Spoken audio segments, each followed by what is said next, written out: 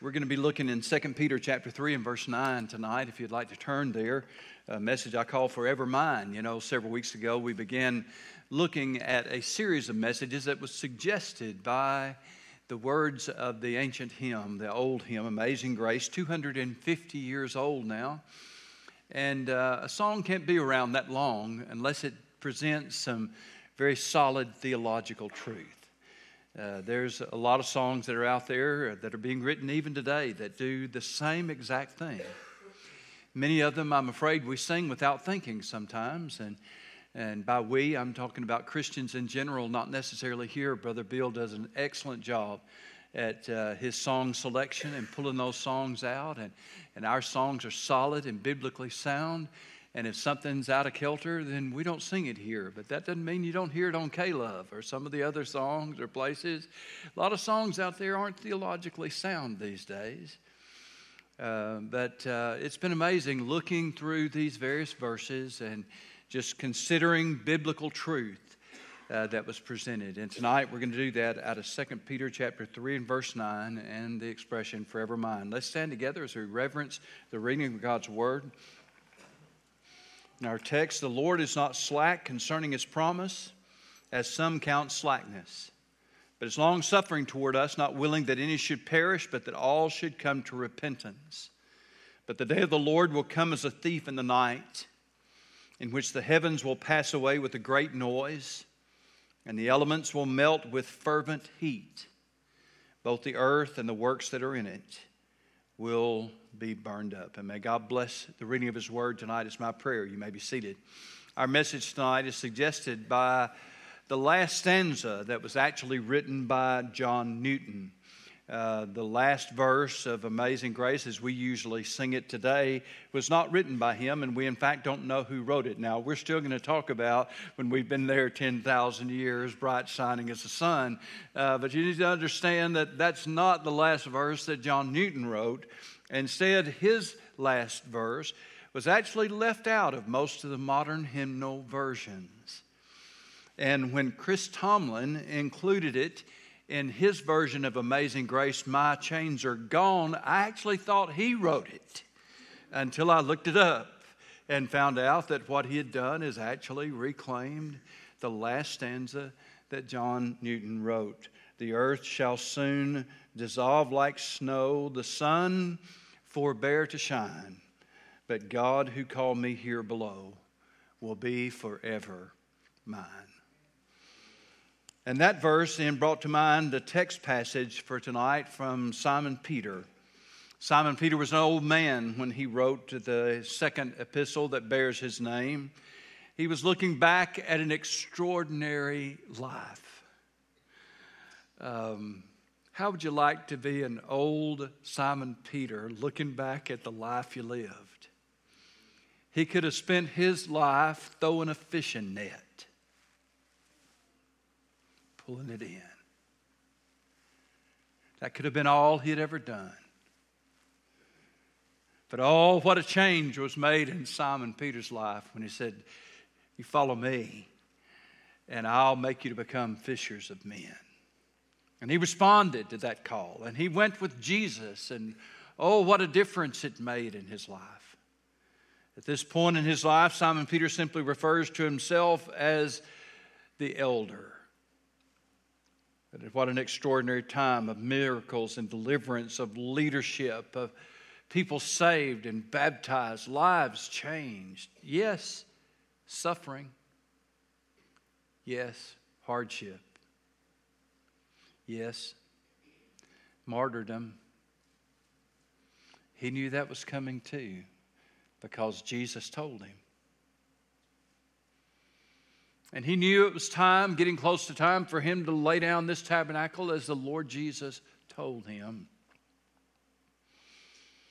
And now here he is as the elder, once more to be the mouthpiece, the spokesman for the revelation of the Word of God through the Spirit. And he's writing to us then about the return of Jesus Christ. Paul wrote a lot about it. Peter writes about it. John writes a lot about it. The three most prominent writers in the New Testament, Peter, Paul, and John. all wrote a lot about the second coming of Jesus Christ. And here Simon Peter is warning us. If you take the time to read it as you get home tonight, you'll see that he was taking the time to warn us that as time went on, more and more people would begin to mock the second coming of Jesus Christ and reject its validities. They were scoffers, as he called them, walking after their own lusts, their own desires, living life their own way. And they didn't want to be bothered by the idea that Jesus Christ was going to return and set up a kingdom on this earth and judge the world in righteousness. All those things were things that they mocked at, scoffed at. Of course, we would expect the Jews to do that, but as time went on, more and more people would be acquainted with the message of Christ.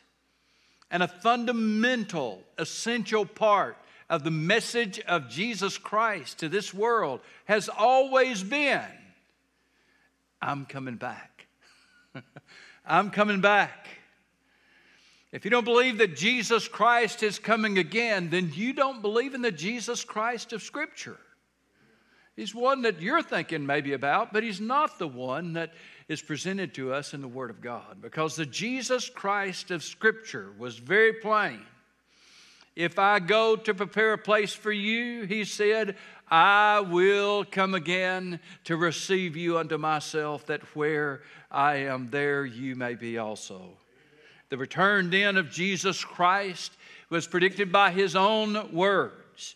And he will fulfill that prediction just like he fulfilled the one that said, when I'll lay my life down and after 3 days I'll bring it up again. I'll give you the sign of the prophet Jonah, only in a much greater way. He predicted his death, his burial and resurrection, and his return. Simon Peter then, thinking about the scoffers and how many would turn away from this, he calls on us then tonight with this thoughtful question right out of John Newton's playbook in a way, or John Newton's was right out of Simon Peter's. Therefore, since all these things will be dissolved, what manner of persons ought you to be in holy conduct and godliness? What kind of life should we live? What kind of people should we be? Considering the fact that all these things will be dissolved. As Newton put it, since the earth shall soon dissolve like snow. What kind of people should we be? Well, this is answered for us in several ways in our text tonight. And the first one is, Simon Peter tells us that we are looking for people. I chose that because looking for is mentioned 3 times in these verses. Verse 12, looking for and hastening the coming of the day of God, because of which the heavens will be dissolved, being on fire, and the elements will melt with fervent heat. Nevertheless, we, according to his promise, look for new heavens and a new earth in which righteousness dwells. Therefore, beloved, looking forward to these things. Looking for. We're a looking for kind of people. Now, this doesn't mean that we're looking for something that's lost. Although I have to tell you tonight that I spend an inordinate amount of time looking for things that are lost. One of my resolutions for the coming year was to make sure that I put my keys and billfold in the drawer when I walk in the house every single time. That doesn't seem like much to y'all, but imagine what it was like having 14 grandkids in my house. Everything I laid down disappeared. And sometimes it was my fault. Most of the time it was my fault. Good gracious, I left my glasses so many different places I couldn't even begin to think for it. And maybe you're that kind of looking for person too. Maybe you're not. But that's really not what's in the text. The looking for in our text is not for something that's lost, but something that is anticipated. We are looking for. And the first thing he mentions is the day of God. We are looking for the day of God. which speaks of the time of unprecedented judgment on this planet. Twice, in verse 10 and verse 12, Simon Peter describes this as a time when the elements will melt. Twice he says that. Interestingly, Simon Peter used a word that describes fever heat. Internally produced heat. A lot of different words he could have used in Greek for heat. It was interesting that he chose to use the word fever heat. Heat that's generated from the inside out. Now, we know a whole lot more about the heat that is produced when the elements melt than Simon Peter might have known. But we don't know more than God, the Creator, knows. And the Holy Spirit then was perfectly capable of inspiring Peter to use this word, and did. The elements will melt with fever heat. He'll describe how that it'll happen with a huge noise. Can you imagine? Can you imagine what will happen when the elements melt? Now, we may think that we've discovered all of the mysteries of the atomic nature of the universe, but we have not. Science is still struggling to try to understand how all of those things work.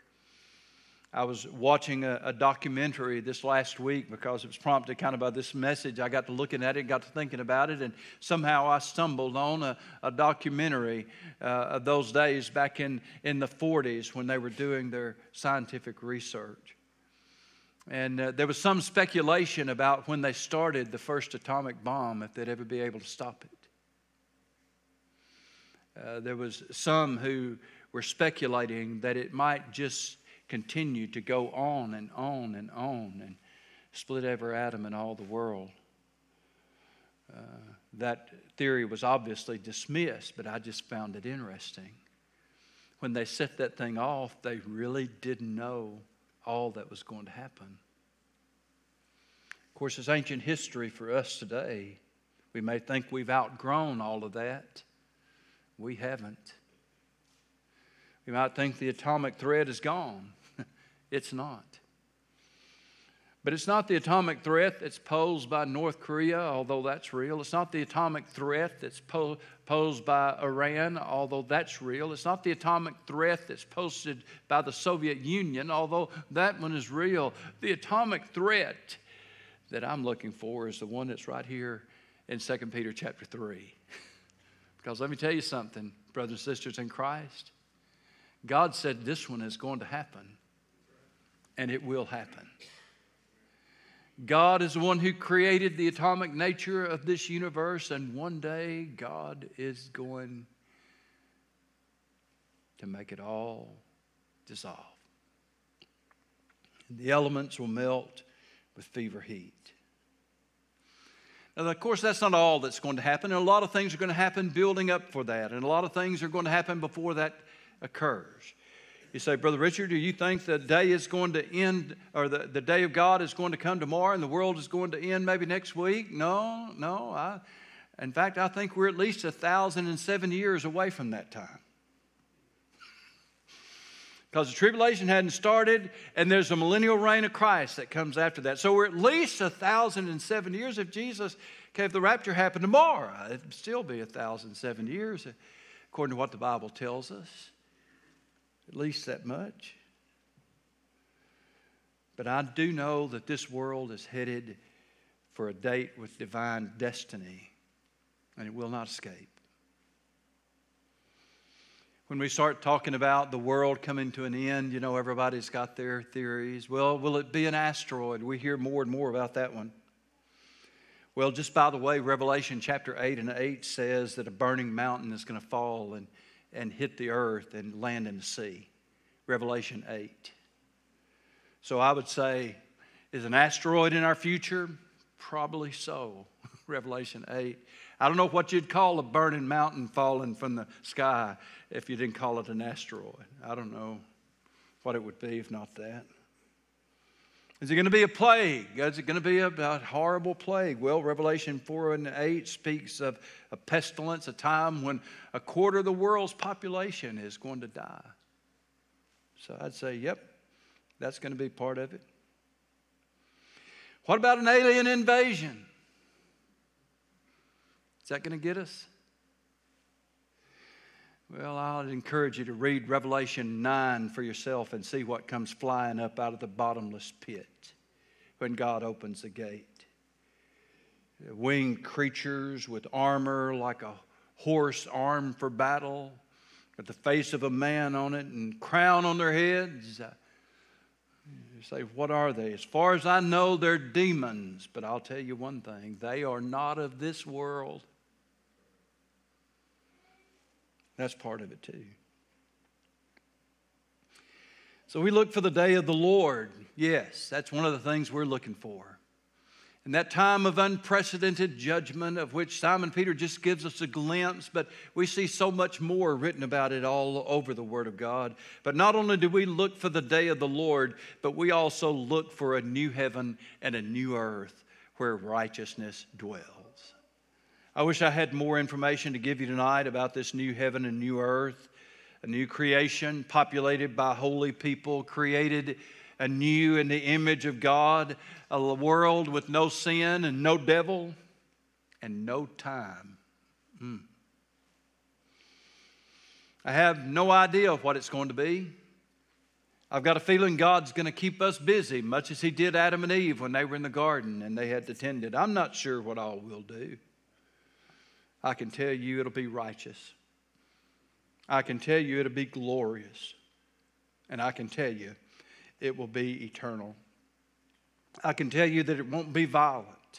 I can tell you that it'll be peace. I can tell you that there will be forever fellowship with God and His people. Beyond that, the Bible doesn't tell us much. Whatever it is, you know, Paul told us that the first man was made of the earth, and he was earthy. I always like that word, earthy. It makes me want to kind of growl when I say it, earthy. He was earth, made of the earth, and he was earthy. What does that mean? Well, it meant that he was made suitable for this earth and what it is. He was made for life here, and that's the body that we have. That's the life that we have. Our body is amazingly tuned to this environment and the environment of this planet. We are amazingly equipped for life here on this earth. Do I think it all happened by accident? Absolutely not. We were designed by our heavenly Creator. We were made for the earth, and we were made earthy. But you know, Paul tells us, 1 Corinthians 15, that as we have borne the image of the earthy, we shall also bear the image of the heavenly. One day we'll have a new body that's made for a new heaven and a new earth. What that means is that just as this earth was created for us and we were created for it, I believe that God is going to create the next one, and He'll make it for us, and He'll make us for it. And how it'll all work out, I don't know, but I know it'll be righteous because God tells us. We're looking for people then. We are looking for this day of judgment, a time of tribulation, yes, a time when the world as we know it will be dissolved, will melt like snow. The second thing then, not only are we looking for people, but we are a diligent people. Verse 14, therefore, beloved, looking forward to these things, be diligent, to be found by Him in peace, without spot and blameless. We're not to be overwhelmed by the anticipation of the return of Christ, nor are we to be filled with fear and dread. Paul told us clearly that God has not appointed us to wrath, but to obtain salvation by our Lord Jesus Christ. That's 1 Thessalonians 5 and 9. Let me tell you something, brothers and sisters in Christ. That's good news. God has not appointed us to wrath. And just to make sure that we got it, 1 Thessalonians 1:10, he said that He has delivered us from the wrath to come. So God doesn't intend for us to live our life in fear and dread, but He tells us instead to be diligent. That means to make haste, to work with effort and exertion.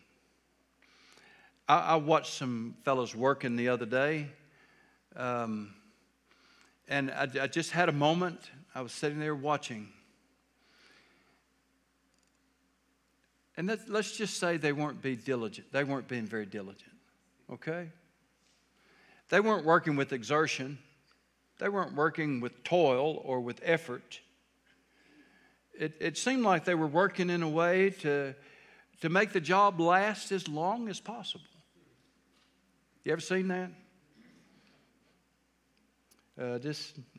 You've seen it. I won't belabor the point. Sometimes we work with effort and exertion because we know the time is short. We've got something to do and we've got to get it done. We work hard. We work long hours. We do whatever it takes. We say, well, it's hard. Yes, it is. The diligence then that God describes here is that kind of effort, the kind of effort and exertion that we put forth when we have to get something done.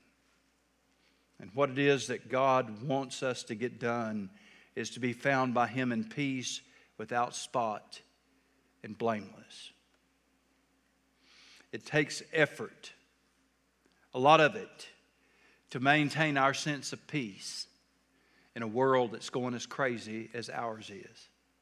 It takes effort for us to pull ourselves away from all the bad news and all the controversy and all the conflict. It takes effort. I have to do it. You have to do it. It takes effort to just pull away and just rejoice in the fact that our great God is in control. As Adrian Rogers said it, and I often repeat it, the tomb is empty and the throne is occupied. I can be at peace because I know my Jesus has a situation well in hand. But we have to work at that because a lot of things will disturb our peace if we'll let it. We'll have to work to keep ourselves unspotted from the world and to be blameless. All of these things will require diligence, hard work on our part. You can fall into dirty, but you don't fall into clean. We don't drift into this kind of life. It takes effort and discipline and toil. Why would we want it? Well, because this world and this life is not all there is. There is another world and another life to come. And since this is true, since we are these looking for kind of people, we are looking for this world to be replaced by another world. Since we are looking for these things, then be diligent to be at peace because God's got this all worked out. And to be unspotted and to be blameless before the world. Be diligent so we'll be prepared for the life and the world that's to come. So we're looking for people. We're diligent people. Then we are a considering people. Verse 15, consider that the long-suffering of our Lord is salvation, as also our beloved brother Paul, according to the wisdom given to him, has written to you. This is a consideration, something then that we think carefully about, something that we ponder. Interestingly, the word itself means to command or to lead, with the sense that we are following something. What this means is that this is something that we give concentrated attention to because it's important. We consider. And then this dominates our thinking. It controls our thinking. I want to remind you tonight that when we understand that Jesus Christ is coming again, that changes the way we think. When we understand that this world is passing away and a new world is coming, then that changes our outlook on life and living. It is a dominant thought. I would almost say it is the most dominating thought. I mean, what else is there? Certainly there's the truth of our salvation. Certainly there's the truth, but all of it is intertwined. Remember, the Jesus that you and I believe in is the coming again Jesus. The Jesus we're going to stand before. The Jesus we're going to give an account to. The Jesus who loved us and gave himself for us. This is a dominating thought, controlling thought. And what he wants us to think then is about the long suffering of our God. You see, that really is what had prompted this whole discussion on Simon Peter's part, because people were looking at how long it had been, and goodness, it had only been a few decades. But Peter was looking at how long it had been and saying that people were looking at that and saying, you know, where's the promise of his coming? Well, it's been 40 years. My dad told me about this when I was just a kid. It's been a lot longer than that now.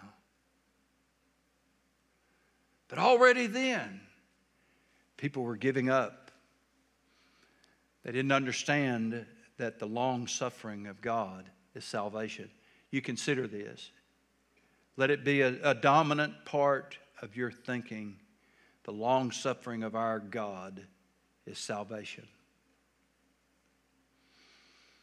Jesus could have come back almost right away, I guess. He went up. I mean, that's what the apostles were thinking. There they stand, Mount of Olives. Is he coming back? He said he's coming back. Is it right now? They had no way of knowing. Got an angelic nudge, you know. Jesus had told them tarry for 10 days, so they knew at least it ought to be 10 days. But he had told them, greater work shall you do than I've done. That was greater in number, so they knew there was some work to do, but it's hard to get it out of their mind. When is Jesus going to come? Personally, I'm glad Jesus didn't come in the first century. We wouldn't be here if he had. What did Simon Peter say? The long suffering of our God is salvation.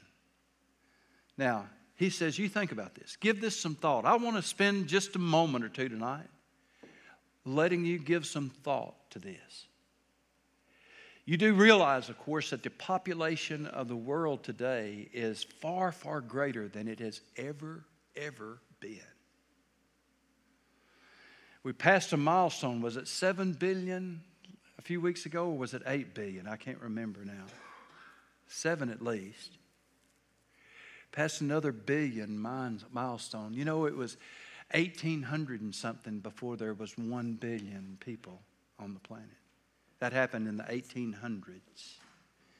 So from the creation of the world into the 1800s, it took that long to get 1 billion people on this planet. And now, what's it done? The long suffering of our God is salvation. With this explosion in population, you think about what else has happened. Knowledge and the ability to communicate has exploded. Language barriers have been broken down by the internet. I can preach today, and somebody in Russia or whatever right now could be tuning us in anywhere on this planet and listening to us. Maybe a minute or two behind. I don't know. I don't know how fast it is. Just stop and think. Do you think all this has happened by accident? Or do you think it's happened by divine design? That God has brought these things together with the population exploding as it has, with knowledge increasing as it has, with technology increasing at the rate that it has. The long suffering of our God is salvation.